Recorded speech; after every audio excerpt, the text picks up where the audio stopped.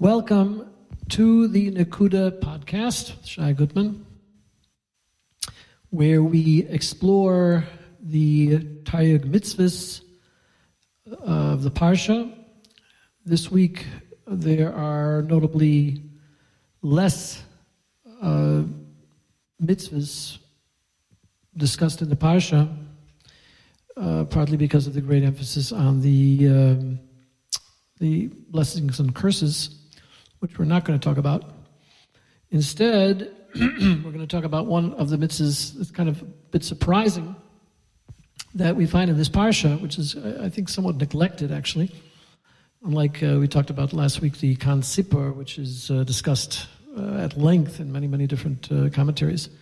But now we're going to talk about the mitzvah of Vehalachta Bidrochov, which would seem to be a rather general mitzvah, which literally simply means to walk in his ways. What does that mean? Obviously, it has to be defined. Otherwise, it's just kind of meaningless because it doesn't seem to be referring to anything specific. But we find that it is interpreted in a very specific way. But it's also surprising because we are generally taught to think of a particular area of Torah study, Torah exposition, called Musar.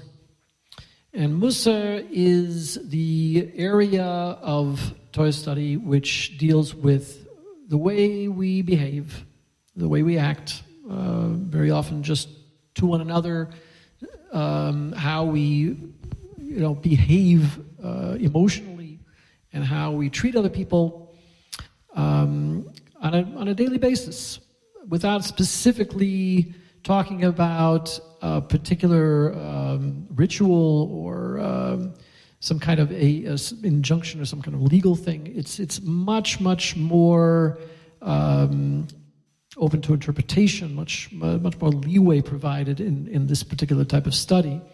And it's gone through various tekufas, various periods where it's been handled a little bit differently. There is a lot of, Musar literature goes back to the Tanakh itself. We've got the moralistic type of literature, things like Mishlei, and later in the Mishnah we've got the Pirkei Avos. These are called, ethical types of discussions. I was talking about general, menschlichkeit. How a person behaves on a daily basis, and because of its relegation to this type of thing, and later on, later we've got the Rishonim in Sforim like Chovos Levovos and Shari Tshuva, Orchos Tzadikim, these kinds of Sforim. Later on, there is what's called the Musar movement. Actually, before that, even we've got books like that of Litzato, the Mesilas Yeshorim, talks a lot about behavioral type things. There's Sefer Hasidim, for example, Sefer Charedim, then and Moshe Korovero's Toma Devorah. Then later we've got the Musar movement, which was kind of a response to the Hasidic movement with Rav Yisrael Salanter and a number of Kelm and Slobodka and all these various schools that took on this type of subject matter. And they're all talking about how people treat other people and how they deal with their own emotions and their own behavior. We're usually led to think that this kind of thing is more of a rabbinic type of thing. It's not specifically covered by a mitzvah in the Torah. Things like this are called Midos Chasidus. It's like if you, according to how big a tzaddik you are, what kind of level you're on in behavior, that's what determines how careful you are about such things. But the tendency is to think of these things as not being covered by a particular mitzvah d'oraisa, mitzvah to the Torah itself. But here we find that it really is, because Vehalachta Bidrochov is specifically that. And what's so interesting about this is that not only is it a mitzvah from the Torah, but this falls under the category that's called Adam el Elyon. It's the principle that we have to try to resemble our Creator to the greatest extent that we can. And this is obviously a limitless goal, because Hashem is infinite in his Midos, in his kindness, the way He treats His creations. But we have to try to emulate the way He treats His creations in the kind of actions that we exhibit in the way we treat each other. And by doing that, we become more godly. We come to know Him better by emulating Him, and we cause what's called the hashruas hashchina. We cause the shchinas we talked about last time, about the tzipor symbolizing the shechina. The idea is how do we bring the shechina down to earth? How do we give it a resting place in the world? By emulating Hashem, by acting with others the way He acts with us. So that's an extremely important concept. It's something that would appear to be one of the most basic injunctions of how we can behave. It's a very interesting side note about something that I saw this week in regards to the parsha of Shliach Ken in the Ramak.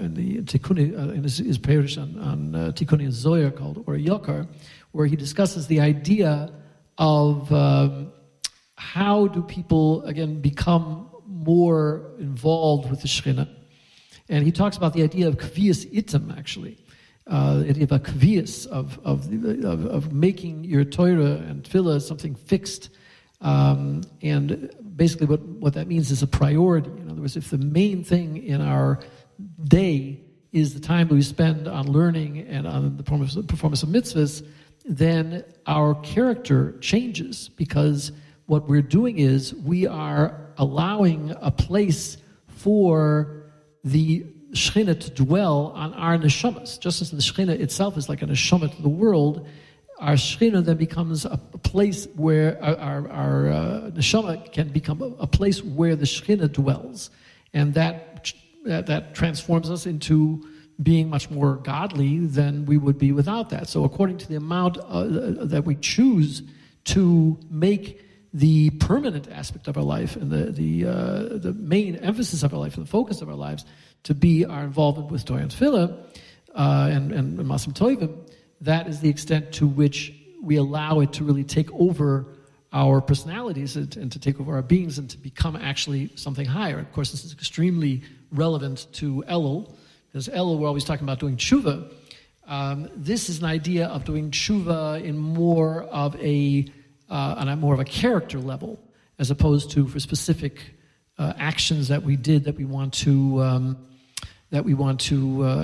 atone for. And I think this broadens our concept of tshuva considerably, that tshuva is really not just about trying to think back on all the things we did wrong and all the things we feel guilty for and trying to make amends for those things. Of course, that's a very important thing. I mean, you can't neglect things that you've done wrong.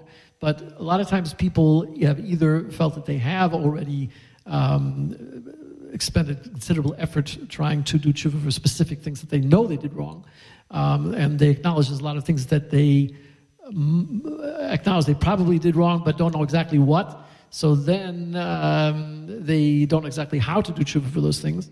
But here we're talking about something on a more general level, that by doing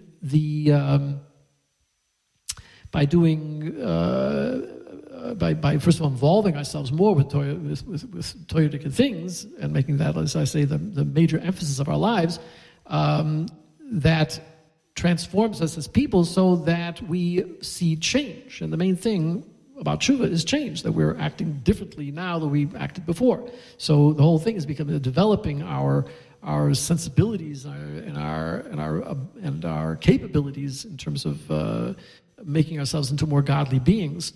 That is done on a character level, and that's as much a part of tshuva as anything else. So let's go even a little deeper into it than that, And this kind of goes into the emphasis in Chassidus.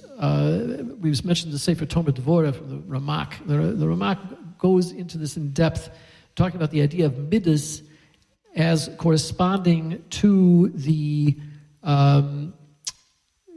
spheres. Okay, most people have heard at some level or another of the 10 spheres, with which the world was created. And if you know what those spheres are, you realize that they correspond specifically to the Midos.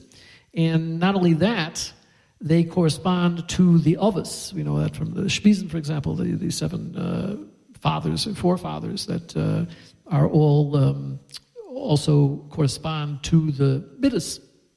You have Avram being Chesed and Yitzchak being Gvura, and which is corresponds to Hava and Yira, love and fear, and Yaakov is Tiferes, which is Rachamim, and you've got down the line Aaron and Yosef and David, Moshe, Aaron, Yosef and David, each one corresponding to a different one of the spheres. So these spheres are talking about behaviors and characteristics, attributes, which are embodied in actual people. In other words, Avraham Avinu is said to embody or to bring down the midah, the characteristic of kindness and love and giving into the world, and thereby becoming what's called a merkava, a chariot or a means by which a tzinor, a conduit by which this particular midah, this particular characteristic of love is brought into the world.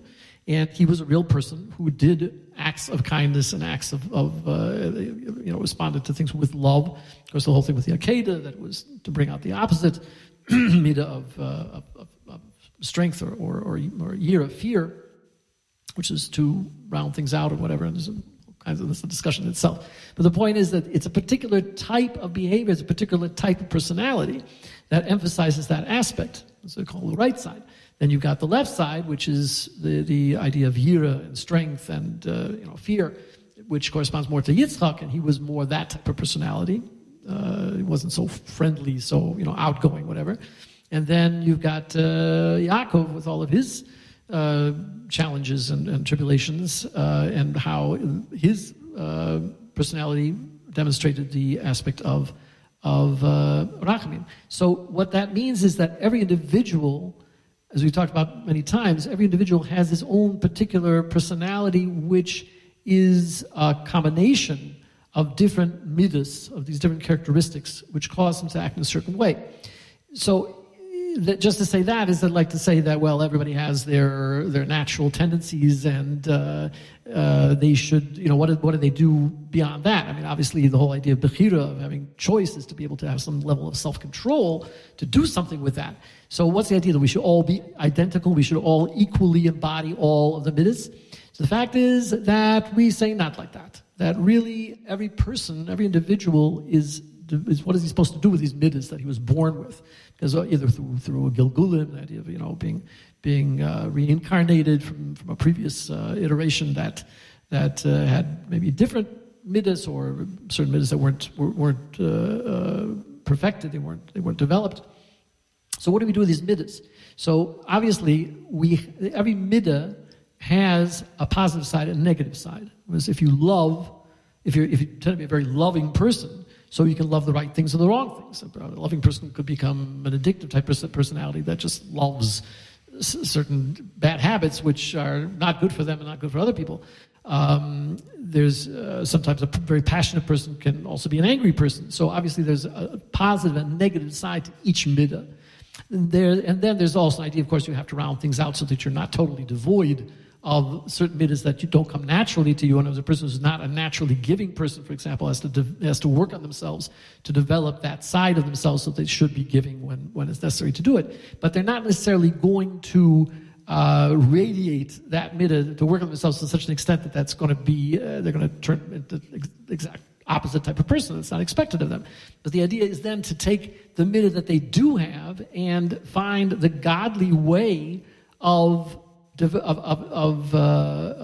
expressing that midah, so that you look at how does Hashem express that midah, and how do we then utilize the potential of that particular characteristic to be able to use it to its ultimate extent for the good and for the godly purpose that it was intended to be used for.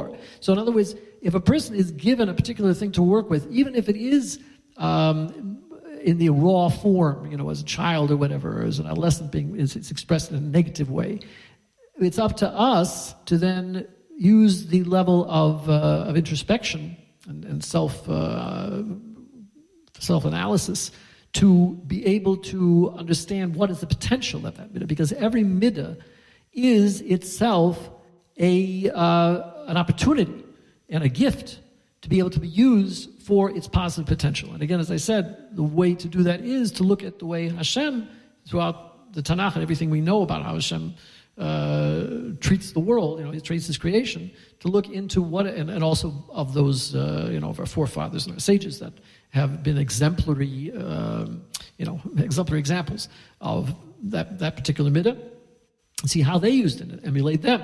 And by emulating them, we're also emulating Hashem. Okay, so there's another aspect to it, which is kind of Chassidus is added to the richness of this whole concept, is that each, and also I think it's really preceded by the Talmud Devorah from the Ramak. He really starts this trend. I think everything is really basically taken off, and Chassidus is taken off largely from his example. The idea is that each of these midas is also associated with a particular emotion. So as we said before, the idea of chesed. Okay, so chesed as an action, as a way of reacting to things, is to be giving and loving, and that means it's a particular type of action. A person who's giving is mashpia. He is adding to something else, as opposed to gevura is a concept of holding back. So that's an idea of discipline and self-denial in certain situations. Strength, being able to hold back, that kind of thing is the self-control. Those are all expressions of yira, of strength, of gvura. And then the middle is more of a synergy between them. The idea of rachamim is not to be so overly giving necessarily, but to take. To give when it's appropriate to give. In other words, if you see the person is deserving to be given, you give them. You don't hold them back and just deny them, but you give them. But it's more with as a response to the compassion being awakened within the person. Okay, so those are the behaviors. But then there is the actual emotion itself. So as we said, the midah of chesed is also associated with love, which is ahava, which is love of Hashem and ahavas Yisrael. It's an actual emotion. So it's an emotional response. And that emotion is usually a natural emotion that's simply that particular person is prone to react to things more in a loving way, as opposed to somebody else is, let's say in gvura, is more prone to yira, which is more of a backing away from something, looking at things more from a distance. Whereas the more loving approach is to go very, very close and want to get to bridge the gap and get rid of that distance. Whereas sometimes that's not appropriate. Sometimes you're supposed to take more of a distant approach. But in any case, there is and also it can be prone to fear as opposed to love. But fear is also a necessary emotion. So what I'm saying is that this is also a way that we appreciate how our entire being and things that come very natural to us are all part of this whole avoida, this concept of avodas Hashem as being all-encompassing. When Hashem tells us, as Hashem b'chol levav v'chol nafshecha, He's telling us to love Him with our whole hearts and our whole lives, our whole souls, our whole beings. So what does that mean? It means that within every person there is a capacity to love. We love, every person loves certain things. They love the things that are close to them. They love their family. They love their parents, their spouses, their children. And they love, very often, they love the thing that they're doing, or they love certain things about their lives. So these are all things that are in order their love. But when they realize that in order to make love into part of their avoida, they have to be using it consciously, using it with a purpose, using it in a way that, again, emulates Hashem himself and it's directed towards Hashem himself. So, in other words, it's not that the emotional part of our lives and the way and the way that we react to things is outside of the rubric of avodas Hashem. On the contrary, because we are told here to follow Hashem in all of his ways. And that means even including the emotions themselves. The advantage of this is again, if a person integrates and internalizes their approach to avoida, to the extent that we're talking about, which is, when you make this the major focus in your life and realize that this is the really important thing and everything else is subordinate to this, then it becomes so much a part of your life that naturally, and you when you involve your emotions in it, so it's not just an intellectual exercise, or you're not just doing it out of habit, you're not just doing it, for the rewards or for the recognition or whatever it is. Once you do it, because it becomes so much a part of you that you actually respond emotionally to things that are presented to you in the course of life, then it will follow automatically, naturally, that you'll do the right thing. Because if your emotions are in the right place, and if your thoughts are in the right place, and you're totally involved in this avoida, then the action will follow suit. It'll make sense for you. It'll seem natural for you to react and do the right thing, because on the more internal levels, the emotions and the Midos have been developed, and they're going in the right direction. So this is true in terms of the way we control ourselves and the way we direct ourselves, and in terms of the way we direct our children or our students. It's not just about doing the right thing, knowing what to do, and